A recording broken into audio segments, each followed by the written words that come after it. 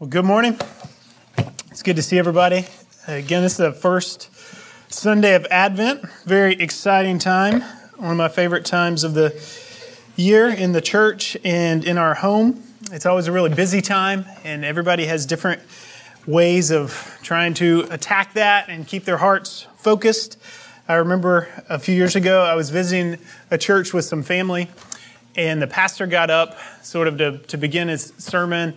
And he said, "Happy holidays, church." And without missing a beat, everyone in the room, except for maybe myself, said, "Merry Christmas," with all kinds of authority. And I kind of jumped. And, okay, we're going to do that, when he says happy holidays, apparently. And it was apparently something he had kind of worked up with the church, because as he was talking and getting his Bible ready, like I'm right now, trying to find where he put that bookmark, he said again, "I just hope you guys are all having a happy holidays." And as soon as he said the words, the church again, "Merry Christmas," with all kinds of festivity and energy. And I was realizing, okay, this is something he's kind of taught them. If somebody says to you, "Happy holidays," and they're trying to take Christ out of Christmas, you need to respond back with all kinds of authority and all kinds of anger and frighten them into celebrating the birth of our Lord. And so by the end of it, about the fifth time he said it, people were waving their hands, and it was "Merry Christmas, Pastor," and all this kind of stuff. And I thought, that's one way to keep your heart focused this season. It's a busy time of year, and it's easy to get off track. I wouldn't recommend trying to startle your friends or the checkout lady at Target or the random person on the street who just gives you a holiday greeting. But I do think it is good to take some intentionality into thinking about how are you going to keep your minds and your hearts focused on the right things in this busy time of year. And so to that end, we've created this Advent guide for this year. And we've got a box full of these in the back. We're going to pass these out at the end of the service in some way. I invite you to take maybe one per family because it's meant to kind of guide your family through the Advent time. I'll be honest with you, I've never been a Christmas guy. I've actually been quite a bit of a Scrooge for some time. My wife will tell you, especially in our early years of marriage, I was a lot of a Scrooge. But part of what has helped me recover from that has been Advent, has been beginning to think about Advent as a month-long celebration that Emmanuel is here. Christ has come. I didn't grow up in a home or a church that celebrated Advent, so this was a new thing to me when my church began to celebrate it a few years ago. I'm not sure I even knew what the word Advent meant until my late 20s, but I've come to really appreciate this time of focusing our minds and hearts on the truths surrounding the Christmas season, and particularly these key facets of our faith that we hold up in a special way this time of year. And so that guide is going to sync up with the sermons that we're doing on Sundays. It's going to kind of guide you through our celebration of Advent here at Midlands. There's a weekly devotion you can do together as a family or by yourself, and then there are daily scripture readings. So definitely encourage all you guys to pick one of those up on the way. Our Advent series is entitled Anthems. And the reason for that is that we're going to be looking at 4 songs in the Gospel of Luke. So if you've got a Bible, you can go ahead and go to Luke chapter 1. We're going to look at a song each week. This week, we're looking at what we call the Magnificat, Mary's song in Luke chapter 1, beginning in verse 46. I'm going to say a few words about the context before we jump into her song, though. The Gospel of Luke is where we're going to spend some considerable time as a church in the next year. In fact, in January, we'll begin a longer study of the gospel. And so I'll say a lot more about the book as a whole, kind of introducing it then. But just one thing to note as we turn to Luke in our Bibles today is in those first few verses of the book, if you go back and read this week, you'll see this.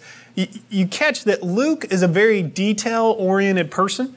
He has a particular purpose in mind in writing his gospel. He's trying to provide an orderly account that we might have some sense of rootedness in the things that we are believing, concerning the things that we have been taught. He wants us to know that this came from something. These are not just abstract ideas. They're not just friendly thoughts, but they're historical events. And so Luke has gone through this process of researching and gathering eyewitness testimony and talking to people who were there to bring us some of these stories. And because of that, we have some stories in Luke that we don't have in the other Gospels. Like, for example, the first one you see there, the birth of John the Baptist, foretold, when an angel appears to Zechariah and tells him that his wife, who has not been able to get pregnant all her life, is going to give birth to a child, and that this child is going to be a prophet. And in fact, he's going to be the first prophet in Israel for the last 400 years.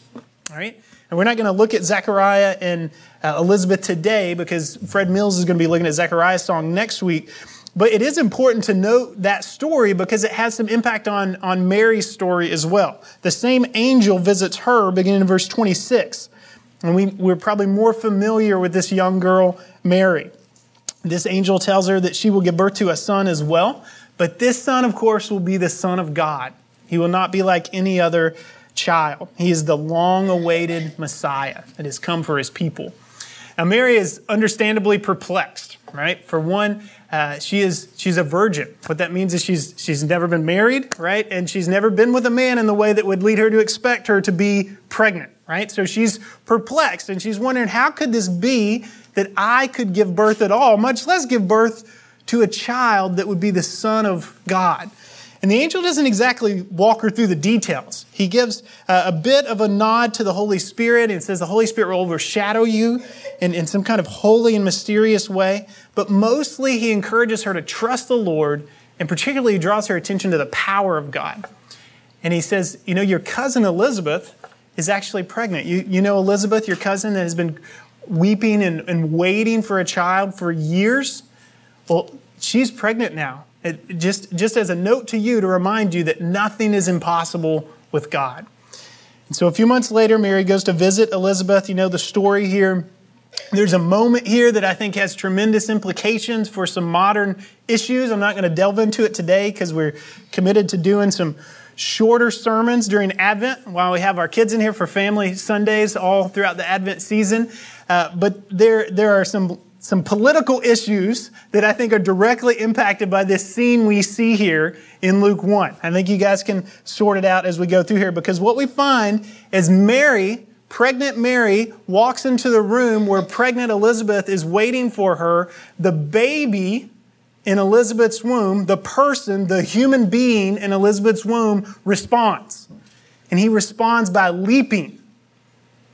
This is a baby only known to his mother and his maker, and yet he is known, and he's real, and he's a human. He's made in the image of God, and he somehow realizes that God is up to something really unique and amazing when Mary enters the room. And Elizabeth feels it, and she realizes the baby in her belly is responding to this woman that has just come in, and she says in verse 43, "Why is this granted to me that the mother of my Lord should come to me?"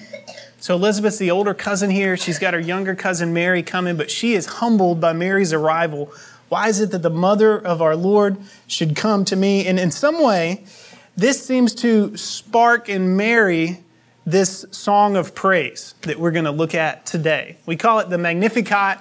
That comes from the Latin rendering of the first verse, where Mary says, "My soul magnifies the Lord," and Magnificat is the Latin word for that. It begins the song in the Latin translation.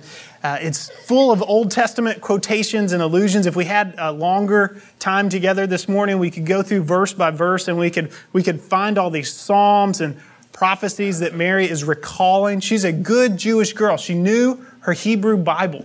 And all of these thoughts and ideas are sort of flooded to her mind in this moment when she releases this song of praise. And I think in some sense it's a response to hearing her cousin Elizabeth say, "You are the mother of my Lord." And those of you who have been, who are mothers, you maybe remember that moment when someone told you there's a child growing within you. You're going to be a mom. I think for dads, it's usually not until later when you're holding the child in your hand, but you have that moment where you realize life has changed. I'm a father now. And I know what fathers are supposed to do. And I know what kids think about as they look up to their fathers, and all of a sudden I'm holding this little human and he's looking up at me and he's going to call me dad. And it just sort of floods your mind and heart with emotions. And I think Mary had a moment like that, not just realizing she was going to be a mother, but the mother of the Lord. And so in response to that, we get the Magnificat. So let's read this, Mary's song here, and we'll make a few comments about what we can learn from it. So Mary said, beginning in verse 46 of Luke 1, "My soul magnifies the Lord, and my spirit rejoices in God my Savior. For he has looked on the humble estate of his servant. For behold, from now on all generations will call me blessed. For he who is mighty has done great things for me, and holy is his name. And his mercy is for those who fear him from generation to generation. He has shown strength with his arm. He has scattered the proud in the thoughts of their hearts. He has brought down the mighty from their thrones and exalted those of humble estate. He has filled the hungry with good things, and the rich he has sent away empty. He has helped his servant Israel in remembrance of his mercy, as he spoke to our fathers, to Abraham, and to his offspring forever." And Mary remained with her about 3 months and returned to her home. So Mary's song here, I'm going to just divide into two big, broad ideas. The first one is Mary celebrates God's faithfulness to her personally. Right? So it begins with a reflection of God's mercy toward Mary. He is her Savior and her God. It's very personal, right? He's shown her great favor in causing her to be the mother of the Lord. And if we were to read through the whole story, we'll remember that the angel, when he first appeared to Mary, he called her, "O favored one." And she didn't quite understand what that meant at the time. You can kind of see how her understanding has expanded now. She's been called the mother of the Lord, and she understands what that means, and she's reflecting on that. So she recognizes that God has been unimaginably merciful to her. He has lifted her from this humble, lowly estate. She's a poor young girl from an unimportant town in the ancient world, and yet God has graced her to be the mother of his son. And her song of praise acknowledges that he is the one who has done it. He who is mighty has done this thing. In his grace and his mercy, he has worked in Mary's life. And I think there's much we can learn from by just pausing to think about Mary's faith here. Now, in part, due to our Roman Catholic friends, sometimes we're a bit unsure what to do with Mary, right? If you have Roman Catholic friends or you grew up in the Roman Catholic Church, you may have been taught different things about Mary. I think because of some of those things, Protestants often are a little nervous about talking about her. Like we don't want to make it sound like we think she's sinless, or we don't want to venerate her or worship her in any way, because we don't see those things in the pages of Scripture, and we think those things are misguided, right? But I don't think it's wrong to appreciate her faith, to appreciate it in the same way that we would any other person in the Bible who practices good faith before a holy God. I like Martin Luther's reflection on this. He says, there are 3 miracles happening here in this story. On the one hand, you've got the virgin birth. And secondly, you've got the birth of a God-man, a child who will be both God and man. And then the third miracle you have is Mary's faith. And Luther says the last is not the least of these. He says, think about Isaiah 9:6. Unto us a child is born, unto us a son is given. And then Luther says this for us is the hardest point of all. Not so much to believe that he is the son of the virgin and God himself, but to believe that this Son of God is ours. So this Advent season, I want to encourage you, don't miss that reality. The Son of God came for us, and he came for you. He came for each and every one of us. You see, the danger with these familiar stories and these well-known songs is that they can cause us or contribute to us losing our sense of awe over what has happened here. These truths can become just kind of background noise as we go through the motions of another holiday season. Whether you've gone through an Advent celebration every December of your life, or whether this will be the first time you've ever tried to gather around these ideas and get before the Scriptures and think through it, it's very easy to come across these ideas and these stories that you probably know and just kind of keep them distant, right? So I want us to learn from Mary's example. She was reflecting on truths that she had been taught since she was a little girl. I mean, the things that she says in this song are psalms and phrases from the Old Testament prophets that she probably learned to memorize as a child. They were very, very familiar to her, and yet they were very dear to her. They brought great joy to her heart. So she was able to recognize the big picture of what God was doing, but she was also able to sense the personal implications for herself. So let's not miss out on that promise that the Son of God has not just come, but He is ours. He has come for us. So we see Mary reflecting on God's faithfulness to her. And then secondly, we see Mary reflecting on God's faithfulness to His people. So the second half of the song kind of zooms out. The first half is really personal and internal, Mary thinking about what God has done for her. And then it kind of zooms out to what God has done for His people. And you see there in verse 50, from generation to generation, God has preserved a people for Himself. And He's shown them great mercy despite all the odds seemingly being stacked against them.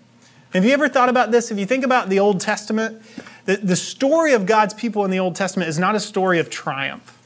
I mean, it's not a story. You kind of think when God says to Abram, I'm going to make a great nation out of you, you kind of think it's the beginning of something really exciting and awesome happening. And it sort of feels like that for, like half a generation. And then Isaac begins to sin and stray from the Lord. And there's kind of this course correction and Joseph. And then there's this other course correction. And the people of God just keep going astray. They're oppressed. They're beneath these foreign rulers. They're rarely in charge. They're rarely free to worship the Lord as they would like. And yet they bear this promise. They bear this promise that someday a king will come and He will make all things right. And they carry that promise with them all the way through. You think about how much of the Old Testament is really a story of the people of God waiting on God to do what He has said He will do. I mean, Abram and Sarah waited for that child. And you're going to give birth to a son. And it's some time before Isaac is born. Or you think about Joseph when he's in the Egyptian prison cell. And he interprets the dream of the cupbearer. Says, when you get out, don't forget me. Cupbearer says, okay, I won't forget you. And he gets out and forgets him. He sits there 2 more years waiting on God to deliver him.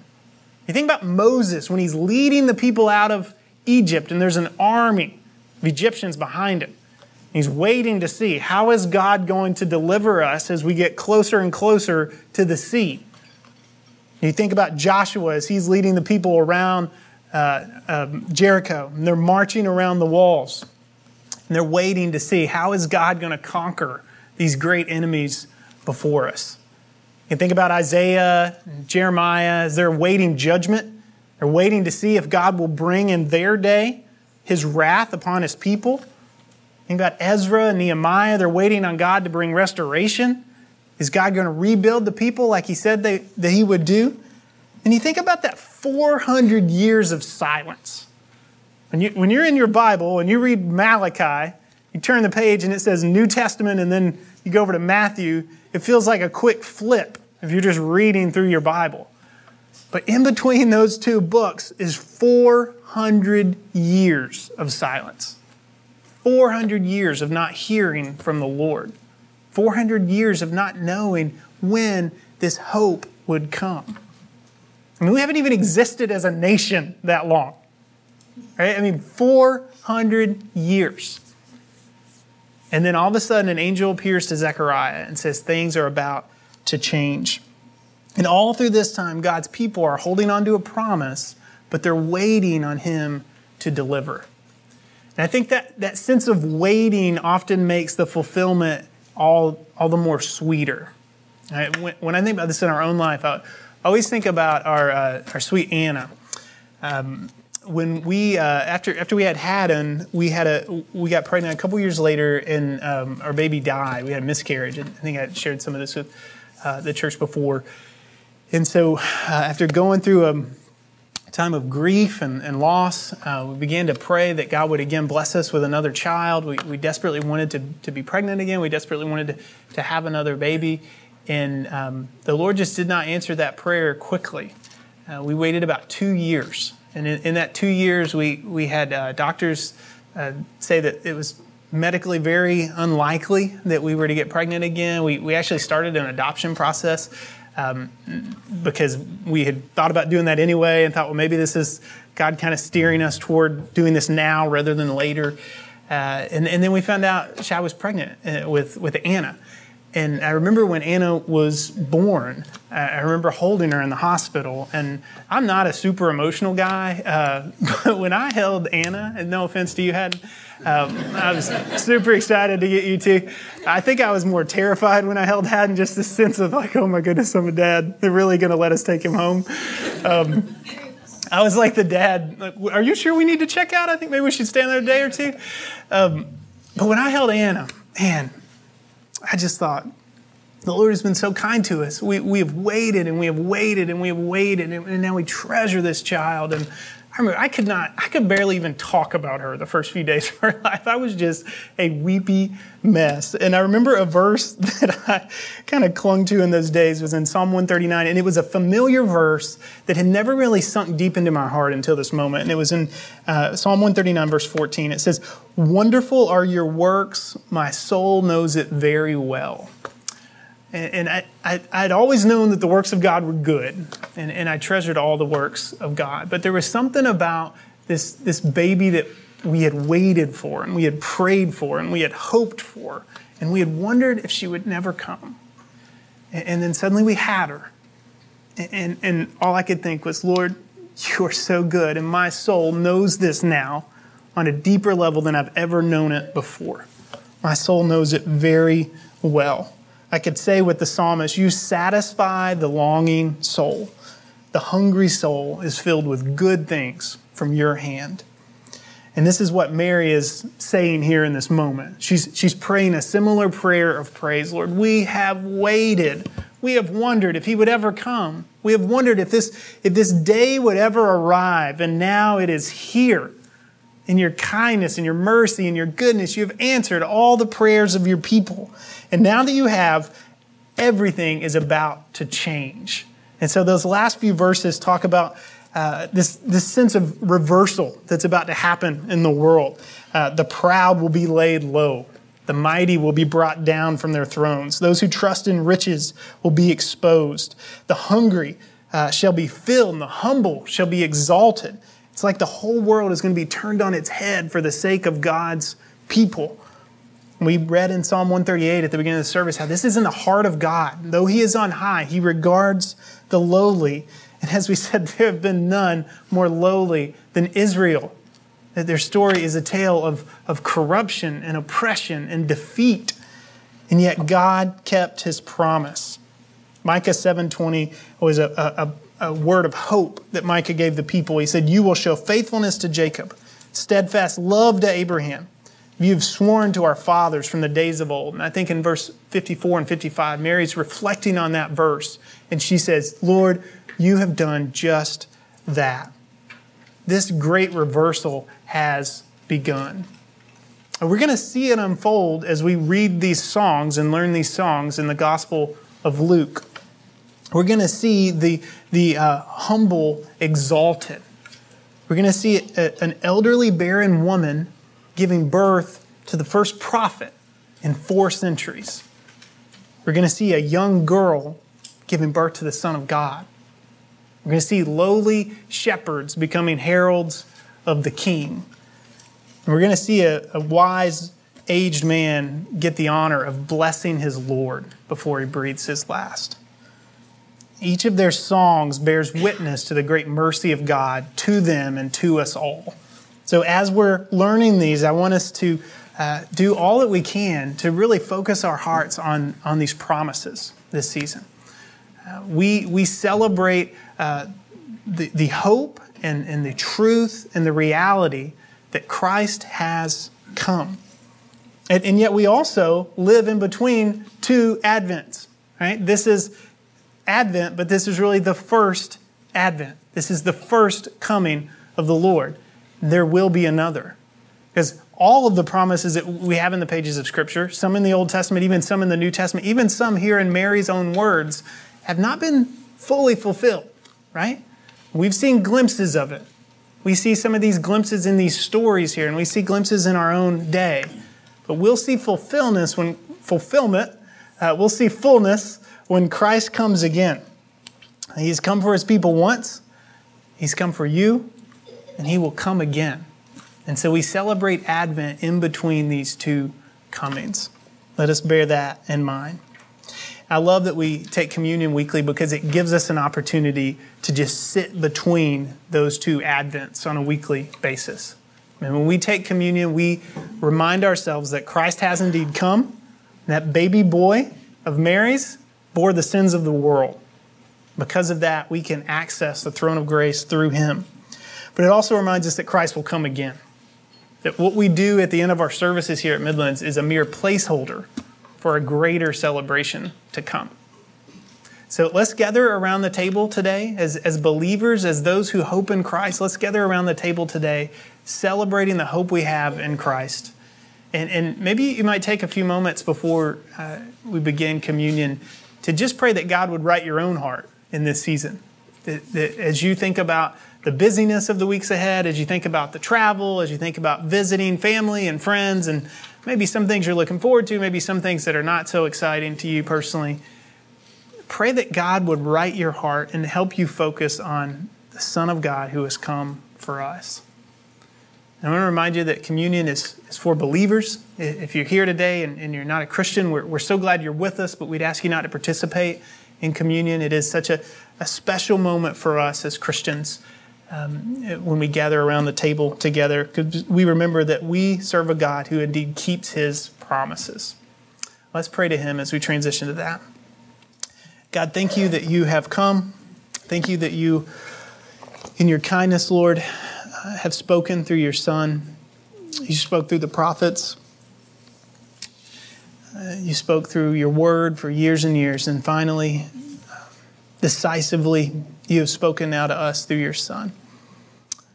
And it's by him that we have access to you. It's by him that we have access to your mercy. It's by him that we have access to every blessing. Every spiritual blessing is found in him. And yet, Lord, we bear witness in our own lives and in the lives of this church that we do not always see this great reversal in action. We don't always see this sense of triumph. Sometimes we feel more like the people of God before you came, waiting, hoping, longing for something still to come. Lord, help us to set our hearts on you. Help us to rest in the fulfillment of your promises to your people in sending your Son. And help us to hope in the promises that are still to come, the great things we still await. God, give us hope in those things this season as we celebrate Advent together. In Christ's name we pray. Amen.